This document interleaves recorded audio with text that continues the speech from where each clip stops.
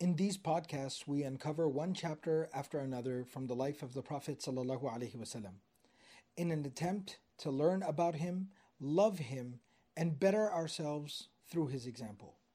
Immersion, mentorship, companionship, and tarbiyah. These are just a few of the things we offer alongside knowledge of the prophetic biography at the Sīrah Intensive. 2 weeks dedicated to the study of the life of the Prophet ﷺ and his noble characteristics. So this winter, inshallah, join me in Dallas, Texas, alongside your classmates from all over the world to learn the story of the life of the best of humanity, the mercy to mankind, the Prophet Muhammad sallallahu alaihi wasallam. Go to sirahintensive.com to register or for more info. Bismillah walhamdulillah wa salatu wa salamu ala rasulillahi wa ala alihi wa sahbihi ajma'een. Inshallah, continuing with our study of the life of the Prophet sallallahu alaihi wasallam, Sīrah Nabawiyyah, the prophetic biography. Previously, we discussed in the beginning of the 8th year of Hijrah, the Battle of Mu'tah, Ghazwa Mu'tah. And we had talked about it in a lot of detail, exactly why it occurred, what transpired, what the reaction of the Prophet ﷺ was to this particular battle and incident, and then the events as they unfolded there. And we also talked about the aftermath of the battle and how the Prophet ﷺ dealt with the very tragic and unfortunate circumstances of the loss of many key members of his community and many companions of the Prophet ﷺ that were both related and also very, very close to the Prophet ﷺ. What we're going to be talking about today, is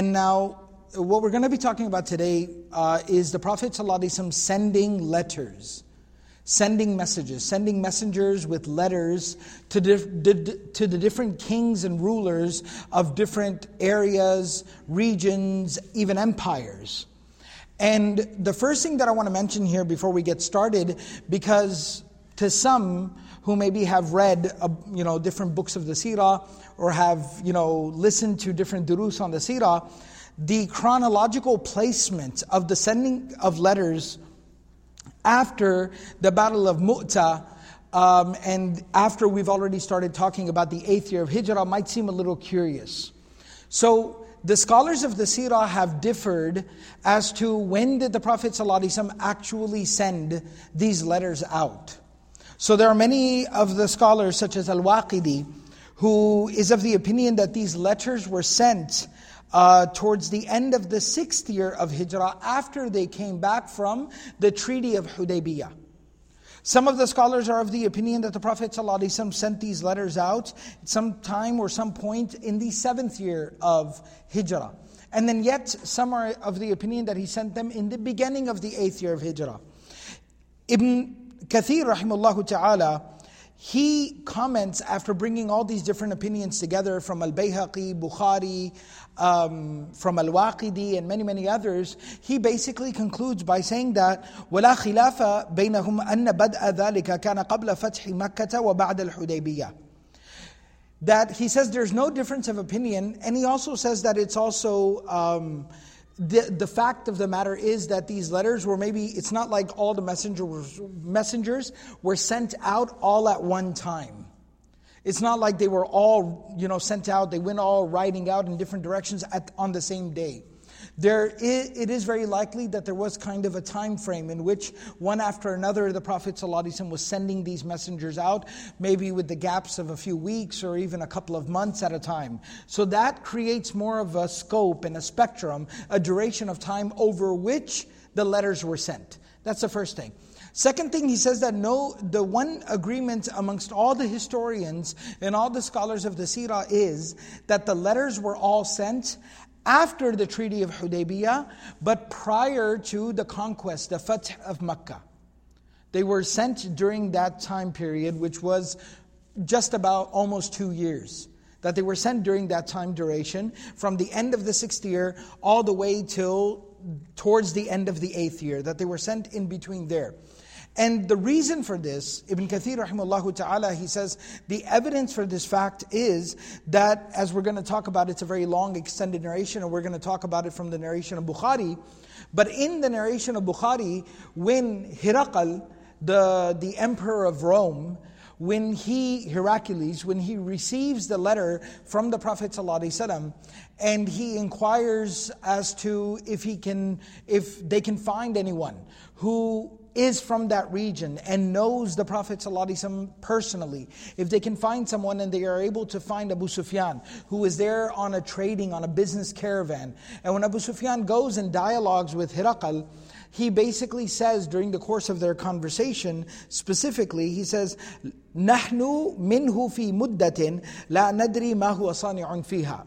That we currently are in a time of peace and a time of truce with Muhammad sallallahu alaihi wasallam, and we don't know how it's going to end. We don't know what he's going to do with this peace and this truce that we have agreed to. But nevertheless, we are currently in a time and in a place of peace and truce with the Muslims. So that is evidence of the fact that it was after Hudaybiyah, but before the conquest of Mecca. So it's somewhere in between there. Nevertheless, Imam Muslim rahimahullah ta'ala in his Sahih, he has a narration from Anas ibn Malik radiallahu ta'ala anhu that anna Rasulullah sallallahu alayhi wa sallam kataba qabla mu'ta ila Kisra wa Qaysar wa ila Najashi wa ila kulli jabbarin yadu'uhum ila Allah azza wa jal wa laysa bin Najashi alladhi salla alayhi. Anas bin Malik radiallahu ta'ala anhu actually says that it was before the battle of Mu'ta, the battle that we had discussed in the previous session. And he says the Prophet ﷺ sent a letter. He wrote a letter to Kisra, who was the emperor of Persia, Qaysar, who was the emperor of Rome, and to An-Najashi, who was the king of Abyssinia, East Africa, and to many other tyrants and rulers of different regions and lands. And he was calling them to Allah subhanahu wa ta'ala in these letters. And he goes on to comment, just in case this seems a little curious to someone, why would the Prophet ﷺ, particularly somebody again who's been following with the Sīrah, they would find it curious as to why the Prophet ﷺ would send a letter to An-Najashi, the king of Abyssinia, inviting him to Islam. Because we know Najashi had accepted Islam. Yes, he had kept his Islam mostly hidden from his own people, but he had communicated. He had corresponded with the Prophet sallallahu alaihi wasallam. Ja'far bin Abi Talib radiallahu ta'ala anhu had become a close confidant of his. And the Prophet ﷺ affirmed the iman of An-Najashi on multiple occasions. So why would the Prophet ﷺ send him a letter inviting him to Islam? That Najashi, just like Kisra and Qaysar, that was more of a title and not the name. The name of the king of Abyssinia who had accepted Islam and become Muslim was Ashama, as we've talked about previously, and he passed away. So the king that came into his place, that succeeded him to the throne of Abyssinia, that king was not Muslim, and the Prophet ﷺ sent that king a letter inviting him to Islam.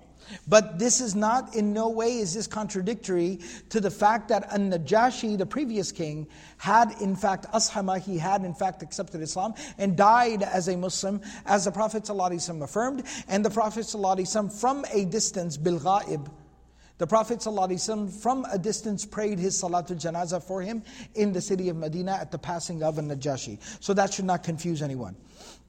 Now, two of the incidents that are mentioned with the greatest amount of detail are the Prophet ﷺ sending the letter to the Emperor of Rome, and similarly, the Prophet ﷺ sending a letter to the Emperor of Persia. These are two incidents that there's a little bit more detail about. And that's inshallah what we'll be primarily talking about today. As for the story about the Emperor of Rome, then that story is detailed, is narrated probably in the greatest amount of detail in the Sahih of Imam Bukhari. Imam Bukhari by and far, there are other narrations from Bayhaqi, Waqidi and many others, but the most detailed narration is found in the Sahih of Imam Bukhari. And in that narration, Abdullah bin Abbas radiallahu ta'ala anhuma, he says, Abu Sufyan told me this story himself. So I got this from the mouth of Abu Sufyan himself. And he goes on to say that Herakl arsala ilayhi fi rakm min Quraysh. That Herakl basically sent for finding if there were any people from Quraysh in the lands. There's another narration of Al-Waqidi that talks about the fact that Hiraqal, the reason why he was in the Bilad al-Sham, the Levant region and area, Palestine, Syria, this region, the reason why he was in this particular region to begin with was because the Roman Empire had recently achieved conquests. They had been able to conquer a region in this area. They were able to conquest a certain territory in this region. And as a tribute to basically thank, God for this victory that they had been able to achieve, he said that I will go and offer prayers there at Jerusalem. I will go and offer prayers there. And he had basically come there to that region for this particular purpose. And he was in this region, in this area, when he sends out some messengers and he sends out some representatives, sends some people out that see if you can find anybody from Quraysh. All right? And so Abu Sufyan says that they found out about us, and Abu Sufyan himself tells the backstory. He says that the reason why we were there on trade and on business for a very extended period of time was that the continuous war that we had been on with the Muslims, the war that we had been engaged in with the Muslims. There was Badr, then there was Uhud, and then particularly Khandaq, where the Quraysh suffered a great loss, a great financial loss. He said it had financially crippled us. And yes, we were able to secure the Treaty of Hudaybiyah, kind of make a last show of strength and be able to secure the Treaty of Hudaybiyah, but we were very worried about our financial capacity and to be able to fund another battle or another war if it came to that. So he said that many of the leaders of Quraysh had gathered everything that we could together, gathered all the investments that we could, and we had come out to Bilad al-Sham to basically conduct a lot of trade and business, to be able to generate some profits and replenish a lot of our funds. So that's why we were out in that region. That's why Qaisar, Hiraqal, he was also out in that region as well.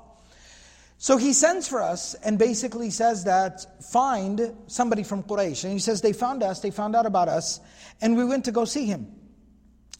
So he says that he called us forward, and many of his ministers and the leaders of his different territories were there with him. And he called us forward and he called for a translator. And then he said that, أَيُّكُمْ أَقْرَبُ نَسَبًا بِهَذَا الرَّجُلَ الَّذِي يَزْعُمُ أَنَّهُ نَبِيٌّ. Who amongst you is the closest in relation to this man who claims to be a prophet? And Abu Sufyan said that, أَنَا أَقْرَبُهُ نَسَبًا, that I am probably the most closest related to him. So he said, then come forward. And he says that he called me forward, I came forward, and he made me sit down in front of him. And he instructed my companions, all the people that were there with me, my trade caravan, to come forward and sit down behind me, facing him as well. And then he said that, إِنِّي سَائِلٌ هَذَا عَنْ هَذَا الرَّجُلِ فَإِنْ كَذَبَنِي فَكَذِّبُوهُ. I'm going to question now. I'm going to question this man from amongst you. He said to my travel companions, my business partners, I'm going to question him about Muhammad sallallahu alaihi wasallam. If he lies to me, you tell me that he's lying. You call him out on it. And Abu Sufyan, he says that, I knew that if I did not know for the fact that they would call me out on my lies, I probably would have tried to lie at that moment. In another narration, he even says that I felt like maybe they might not call me out in front of him, because at the end of the day, they would be more loyal to me than this king of Rome. But I knew for a fact that when we got back to Mecca, then they would tell everybody there that I was not a trustworthy person, I didn't have any dignity, I had no honor. That they would eventually call me out in my own community for lacking honor. Because he said that even in the time of Jahiliyyah, there was still some weird sense of honor. So for that very reason, one of the two reasons, or maybe both the reasons, he said that I knew that I cannot get away with lying in this situation. So he said the first question that he asked me was, كَيْفَ نَسَبُهُ فِيكُمْ? That what is his family status amongst you? So he says, هُوَ فِينَا ذُو نَسَب. He is definitely a person who comes from a very respectable family. He says, the second question he asked me is, has anyone amongst you, amongst your people, amongst your tribe, ever claimed what he claims? And I said, no, nobody else has claimed that. Third question, he said that, were any of his forefathers kings that were dethroned? Were any of his forefathers kings who were dethroned? Now, yes, the grandfather of the Prophet ﷺ was a leader of the tribe, but that was still a tribal structure, where there was still a council in a tribe. But what he's more so asking was any of his forefathers like dictators, leaders, tyrants who were dethroned.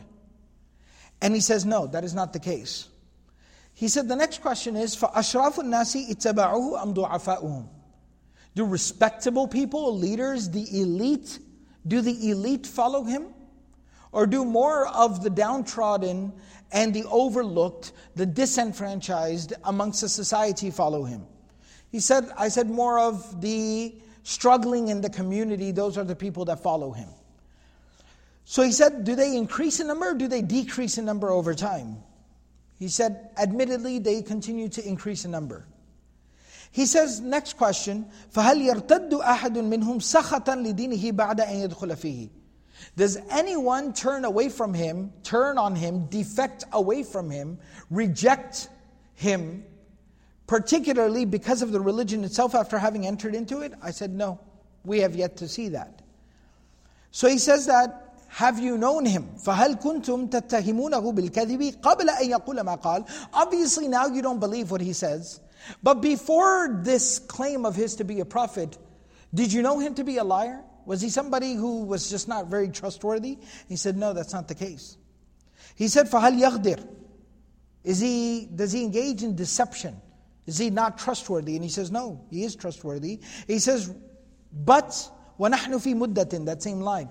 وَنَحْنُ فِي مُدَّةٍ لَا نَدْرِي مَا هُوَ فَاعِلٌ فِيهَا. However, we are currently in a treaty with him. Now, we don't know if he's going to stab us in the back in this treaty or not. Abu Sufyan said, I had to kind of get my little jab in somehow.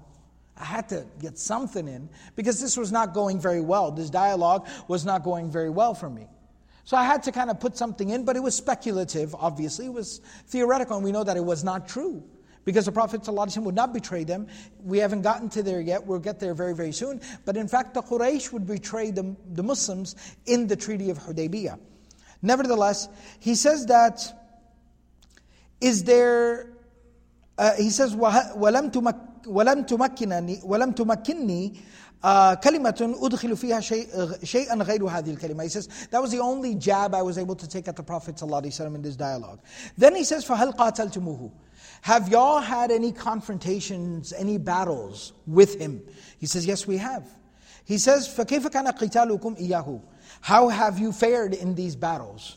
He says, الْحَرْبُ بَيْنَنَا وَبَيْنَهُ سِجَالٌ. It's been back and forth. Badr, they thoroughly defeated us. Uhud, we probably walked away inflicting greater wounds on them.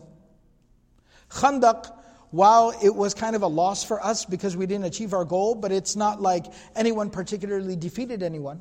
So he says it's kind of been back and forth between us. يَنَالُ مِنَّا وَنَنَالُ مِنْهُ. Sometimes he gets the better of us, sometimes we get the better of him. So he says, مَاذَا يَأْمُرُكُمْ? What does he want from you? What is his platform? What is he preaching? What is he saying? He says that, أُعْبُدُ اللَّهَ وَحْدَهُ وَلَا تُشْرِكُوا بِهِ شَيْئًا وَاتْرُكُوا مَا يَقُولُ آبَاؤُكُمْ.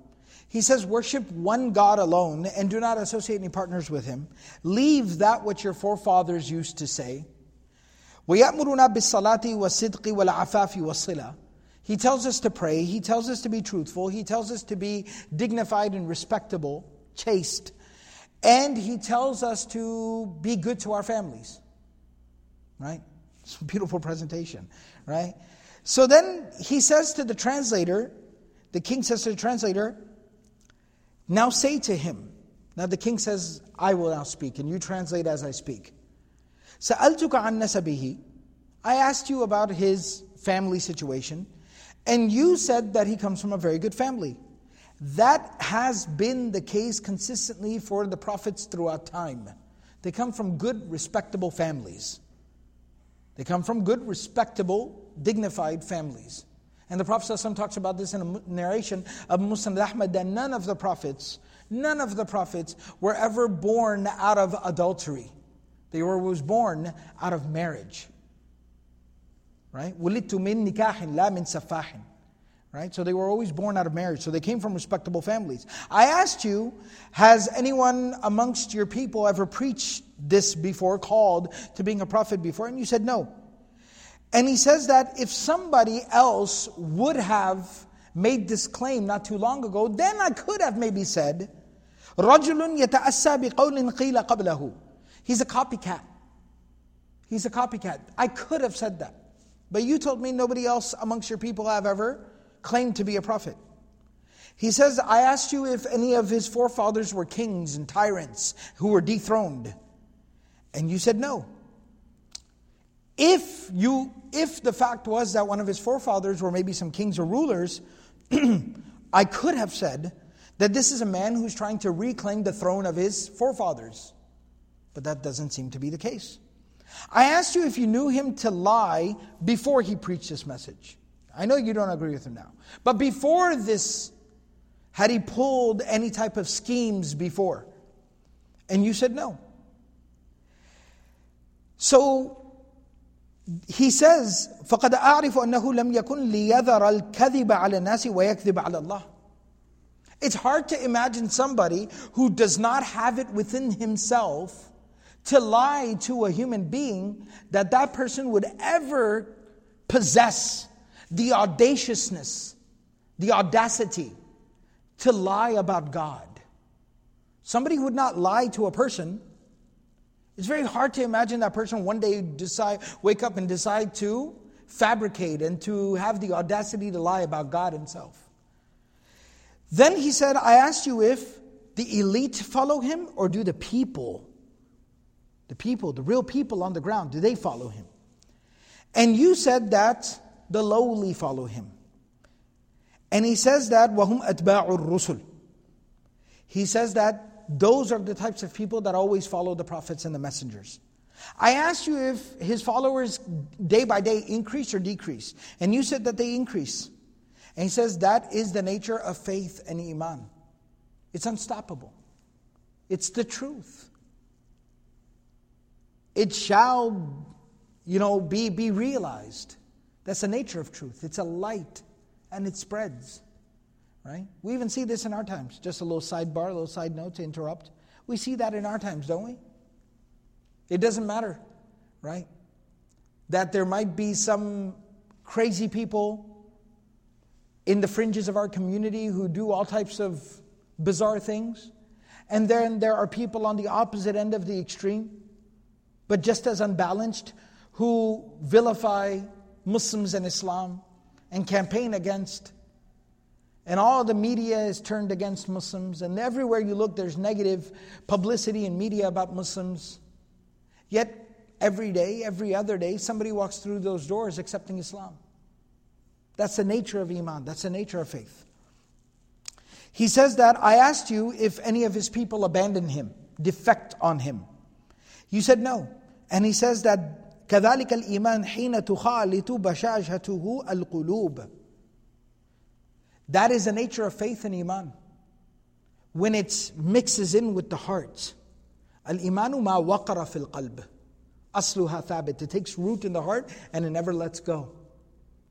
All right? He says, I asked you if you've known him to be deceitful. And you said no. And he said, that is the nature of messengers. كَذَلِكَ الرُّسُلُ لَا تَقْدِرُ. He says, I asked you what he calls you to, and you said that he calls to the worship of one God alone, and to not associate partners with him. He forbids you from worshiping idols. He tells you to pray and be truthful and be chaste, be dignified. If what you say is true, فَإِنْ كَانَ مَا تَقُولُ حَقًّا. If what you say is actually true, فَسَيَمْلِكْ مَوْضِعَ قَدَمَيَّ هَاتَيْنِ. He will one day rule this land that is under my feet. And he was in the Bilad al-Sham. He was in that region, in that area. And he says that, قَدْ كُنْتُ أَعْلَمُ أَنَّهُ خَارِجٌ. I knew that the prophet of the last times was to come. Because it said about this particular king that he himself was a student of Scripture. He was a student of Scripture. He had studied Scripture. And so he says, I knew that there were prophecies that speak about a prophet coming. And I did not realize, I did not think, I could not imagine أَنَّهُ مِنْكُمْ, that he would be from amongst you people. He'd be from amongst you people. In some other narrations, and we'll also see, it's going to mention something, but in some other narrations, he actually says that these wild, uncivilized people, because the Romans looked down on a lot of the Arabs of that time. Right? So he says that I didn't think it would be from amongst you people. And he says that if I knew, I would go to him. And I would rush to meet him. And if I could find him, I would wash his feet. لَغَسَلْتُ عَنْ قَدَمَيْهِ, which is an expression that basically means I would honor him. I would serve him. I would wash his feet. I would carry his shoes, like some of these types of expressions. That's what it means. I would sit at his feet. So then the narration now says that the reason why he had looked for Abu Sufyan and this entire conversation ensued was because he had received a message. The message had come from the governor of Busra, which was an area of Sham. This is not the Basra in Iraq, this is Busra in Bilad al-Sham. So he had received a message from the governor of Busra, one of his governors, that a messenger had come to him with a letter from a man who claims to be a prophet. And he had said, send this man with his letter to me. And that's what had led him to all this curiosity, and this conversation ensued. So then he says he said, bring the messenger to me and tell him to bring his letter. ثُمَّ دَعَا بِكِتَابِ رَسُولِ اللَّهِ صَلَّى اللَّهُ عَلَيْهِ وسلم الَّذِي بَعَثَ بِهِ مَعَ دِحْيَا إِلَى عَظِيمِ بُصْرَى فَدَفَعَهُ إِلَى هِرَقَلَ. So he comes and he gives the letter to the king. فَإِذَا فِيهِ, so what the letter said was, بِسْمِ اللَّهِ الرَّحْمَنِ الرَّحِيمِ مِنْ مُحَمَّدٍ عَبْدِ اللَّهِ وَرَسُولِهِ إِلَى هِرَقَلَ عَظِيمِ الرُّومِ. That this is a letter from Muhammad, the slave and the messenger of God, to the king of Rome. سَلَامٌ عَلَى مَنِ اتَّبَعَ الْهُدَى. May peace be upon whosoever follows the guidance from God. أَمَّا بَعْدُ, as for what follows, فَإِنِّي أَدْعُوكَ بِدِعَايَةِ الْإِسْلَامِ. I call you to the message of Islam, submission to God. أَسْلِمْ تَسْلَمْ. Submit to God and you shall find peace. يُؤْتِكَ اللَّهُ أَجْرَكَ مَرَّتَيْنِ. God shall reward you twofold. And this is clarified in another narration of the Prophet ﷺ. The reason why he said that was a virtue, that was a bashara, that was a reward that was promised to the Ahlul Kitab. The Ahlul Kitab, the Christians and the Jews who would accept Islam.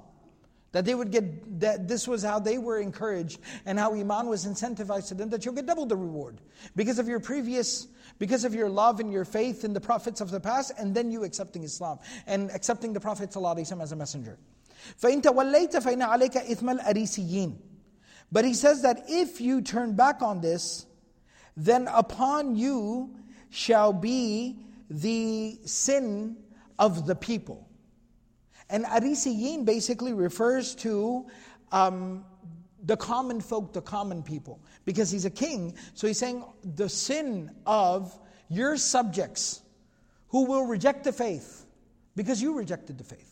They'll follow your lead. Or maybe it will occur to them, but they will be intimidated by the fact that you have rejected the faith. So they will reject it out of intimidation of you. Or maybe they'll be emboldened by you to oppose the religion of Allah. That sin, you will also have a share in that sin. Because you're a leader.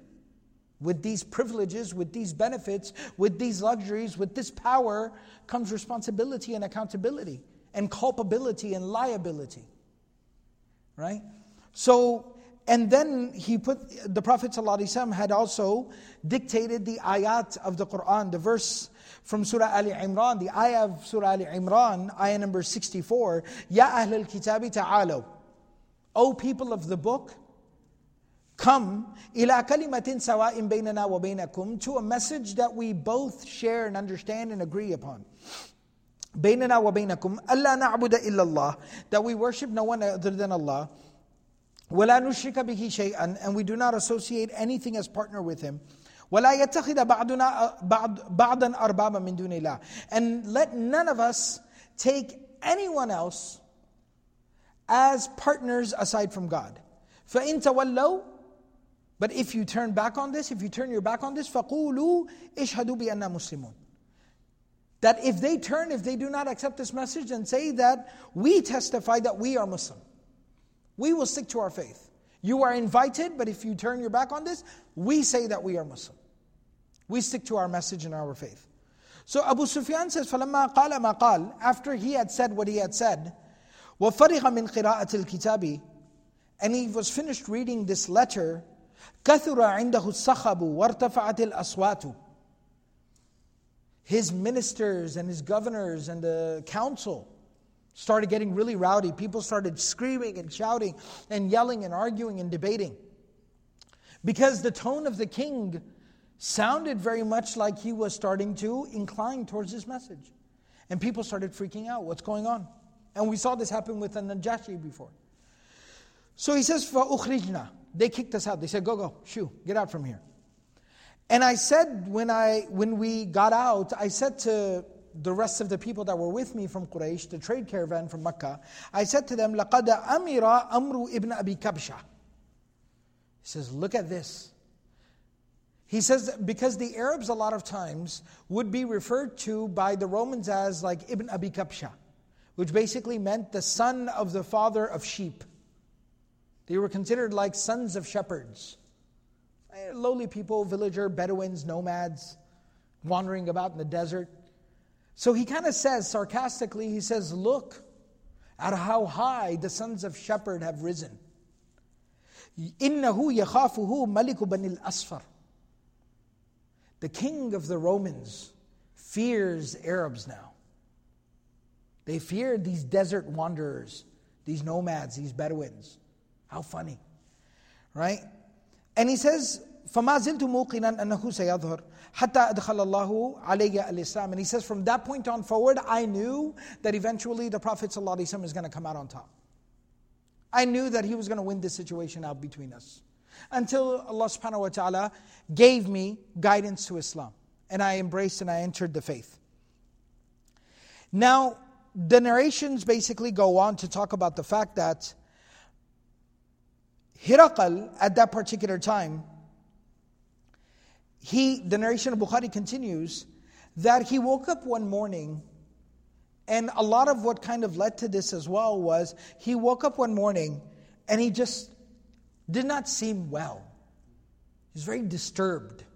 Khabith al-nafs, it says. Asbaha yawman khabith al-nafs. Like he just did not feel well. He seemed extremely disturbed.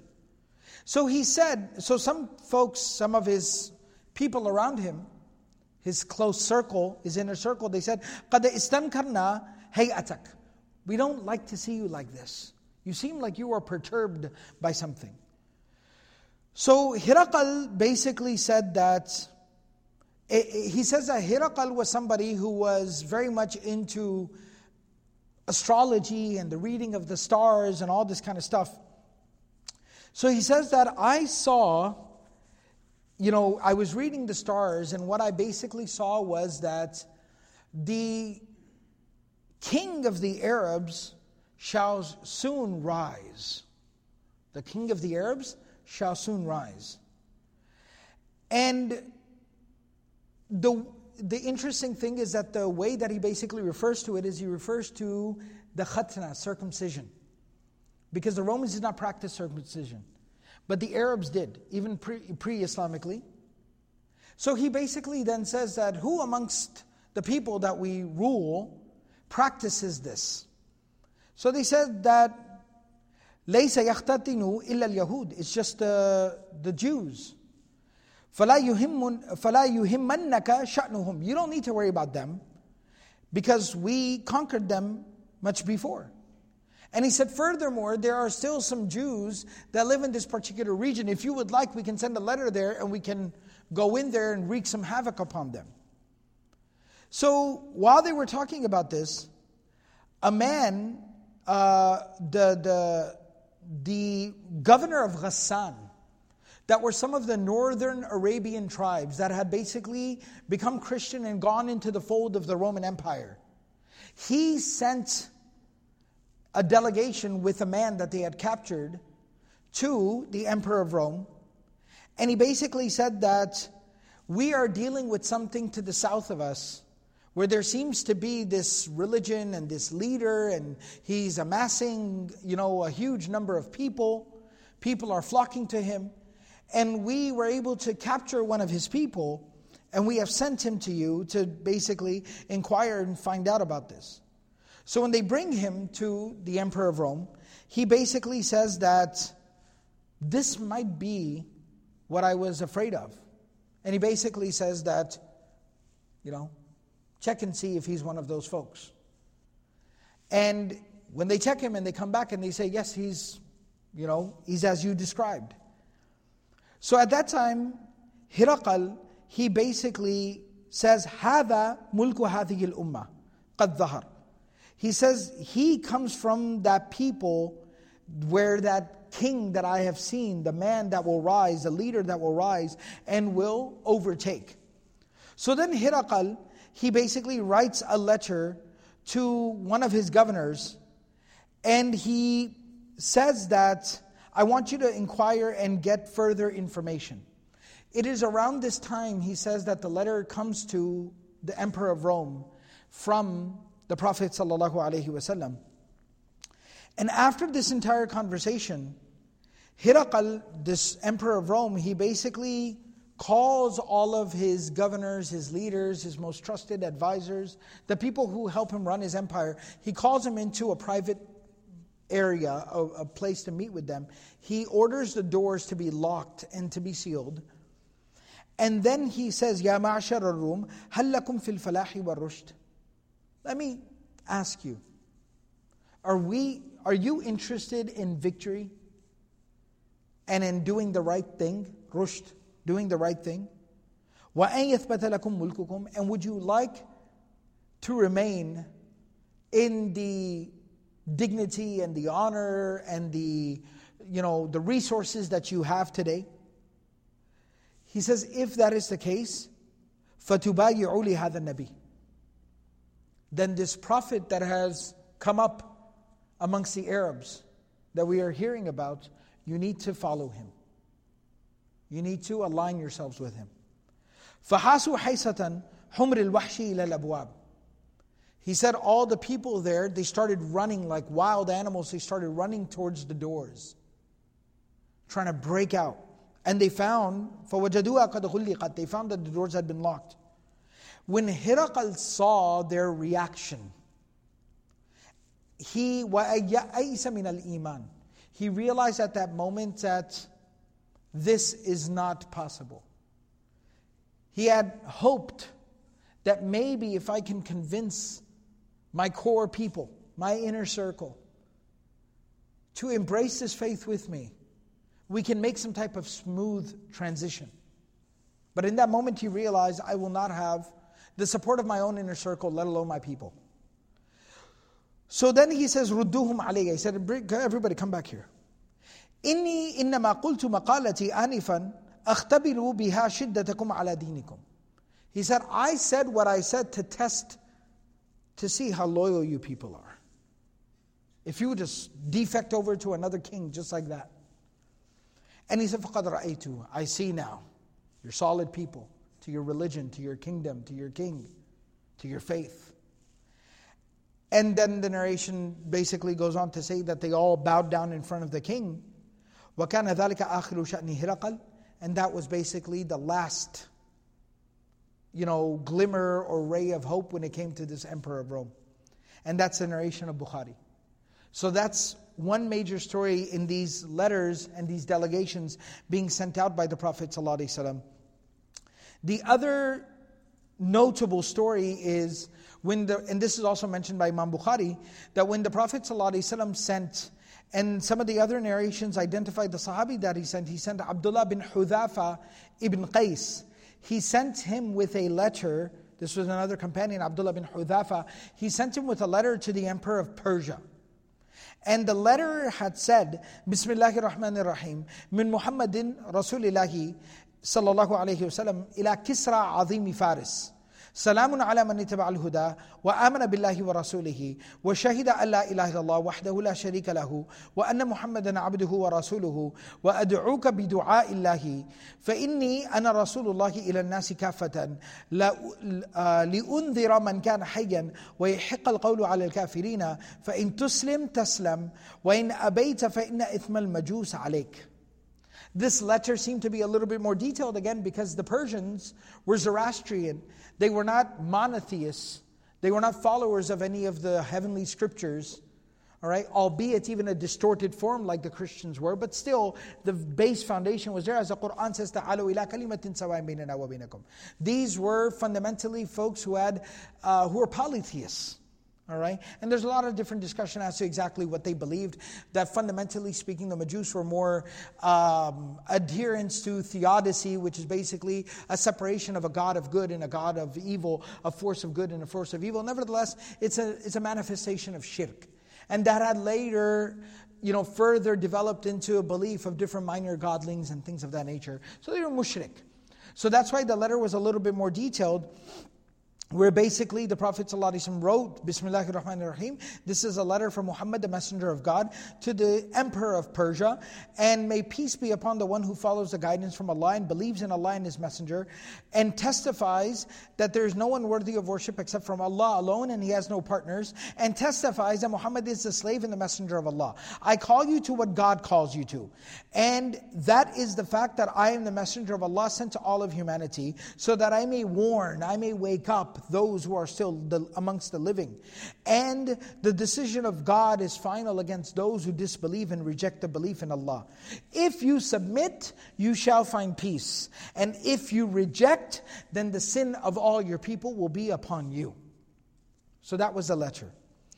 But the interesting thing that's mentioned is that the letter had first been received by the leader, the governor. So the Persians at this time, they had made a lot of expansions as well. And so the area known as Bahrain, the Bahrain today, that was also known as Bahrain at that time. So that region was governed by the Persians at that time. So the letter was first, the messenger was first received, intercepted by the governor there in Bahrain. And he then further sent it forward to the emperor of Persia, because there was a protocol as well. You couldn't just kind of walk into the office of the emperor of Persia and be like, hello, I have a letter. Right? You had to kind of go through the proper channels. So that was the proper channels. You had to go to the governor of the nearest region, and then that would carry you on forward. So when it reached Kisra, some narrations mentioned that he read the whole letter. Some narrations actually mentioned he didn't even read the whole letter.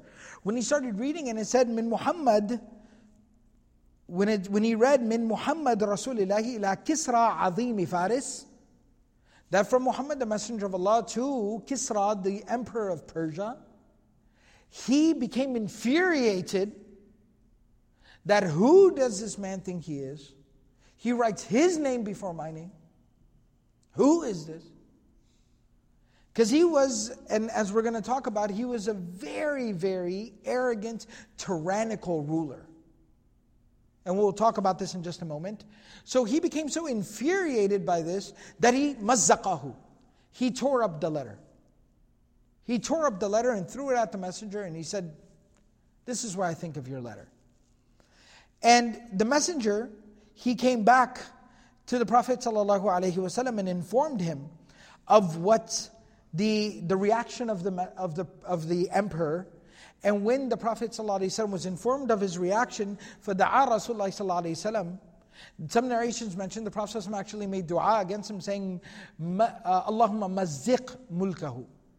Oh Allah, you destroy, you tear apart his kingdom. And in some narrations, it wasn't so much of a dua, but it was more like a statement of fact that the Prophet ﷺ said that because of his reaction, because of his behavior, تَمَزَّقَ مُلْكُهُ, that his kingdom shall be torn to shreds. Nevertheless, the story doesn't completely end there, because at this particular time, there was another, one of his governors that was in the region of Yemen. Yemen was also ruled and governed by the Persians at this time. So the governor in Yemen was a man by the name of Badam. Badam. So what the Emperor of Persia said, and he said some very disrespectful words that are relayed in some of the narrations. He says, يَكْتُبُ إِلَيْكَ بِهَذَا وَهُوَ عَبْدِي وَالْعِيَاذُ بِاللَّهِ. He says that he writes me a letter. And that was kind of like, only a king could write a letter to a king, meaning only a leader could write a letter to a leader in that sense. He says, he thinks he can write me a letter? I have no equal. Nobody can write me a letter. And so he says that when in fact he is my slave, he should be bowing in front of me. وَالْعِيَاذُ بِاللَّهِ.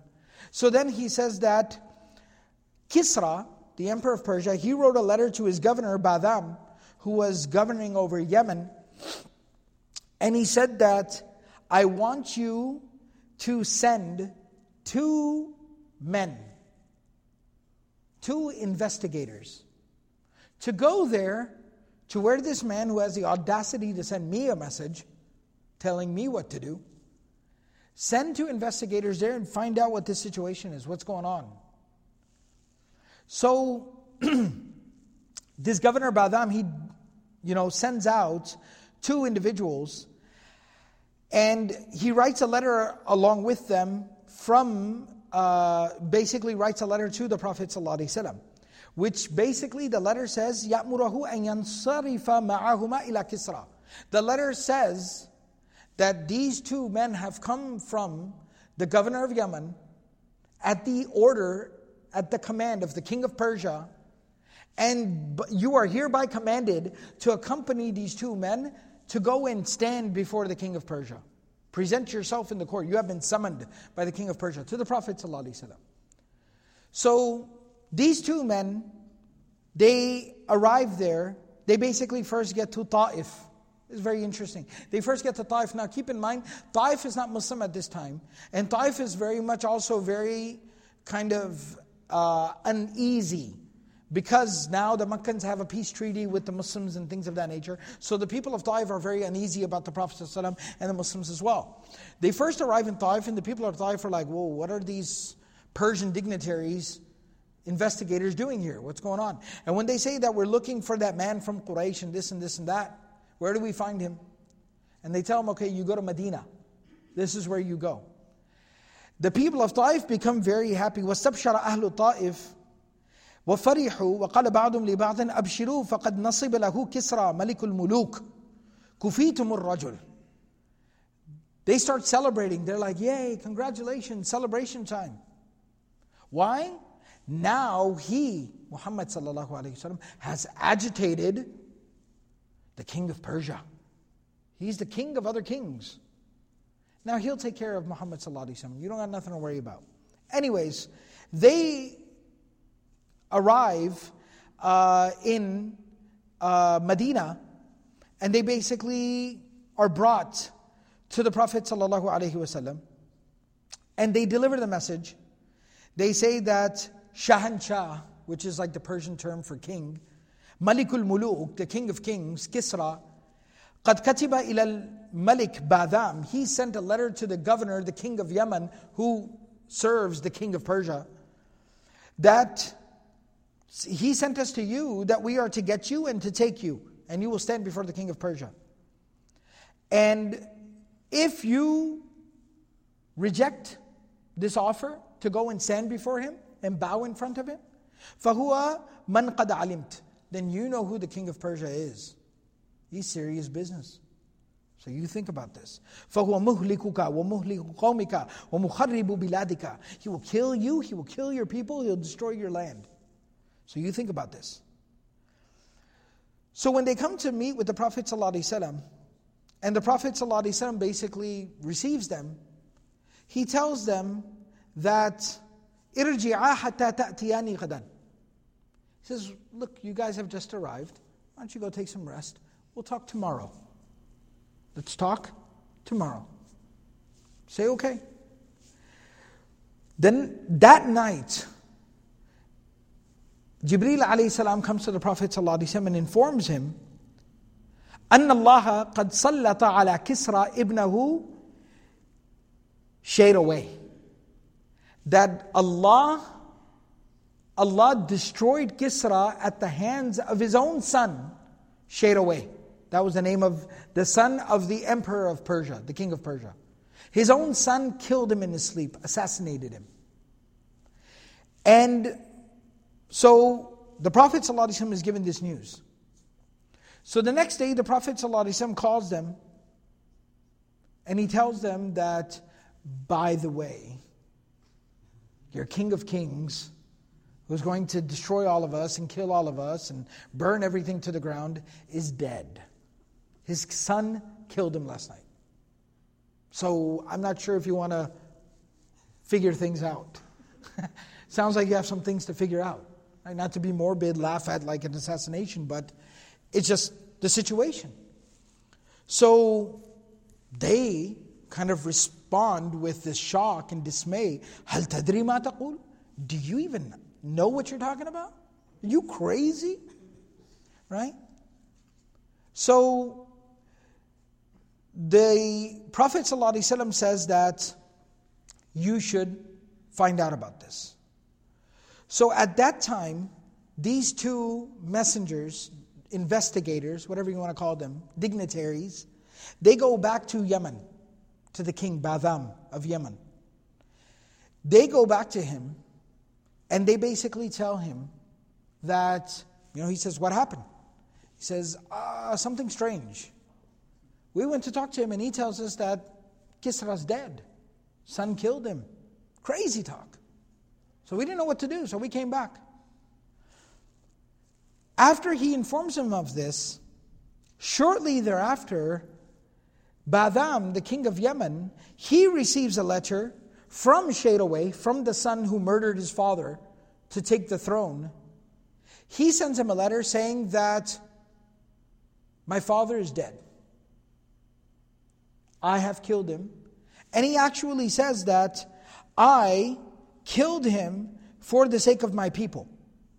فَقَدْ قَتَلْتُ كِسْرَى وَلَمْ أَقْتُلْهُ إِلَّا غَضِبًا لِفَارِسٍ I killed him for the people لِمَا كَانَ إِسْتَحَلَّ مِنْ قَتْلِ أَشْرَافِهِمْ وَنَحْرِهِمْ فِي ثُغُورِهِمْ Because as I said, the father was a tyrant, bloodthirsty. He assassinate, kill, murder, pillage his own people even. He's a very bloodthirsty, tyrannical ruler.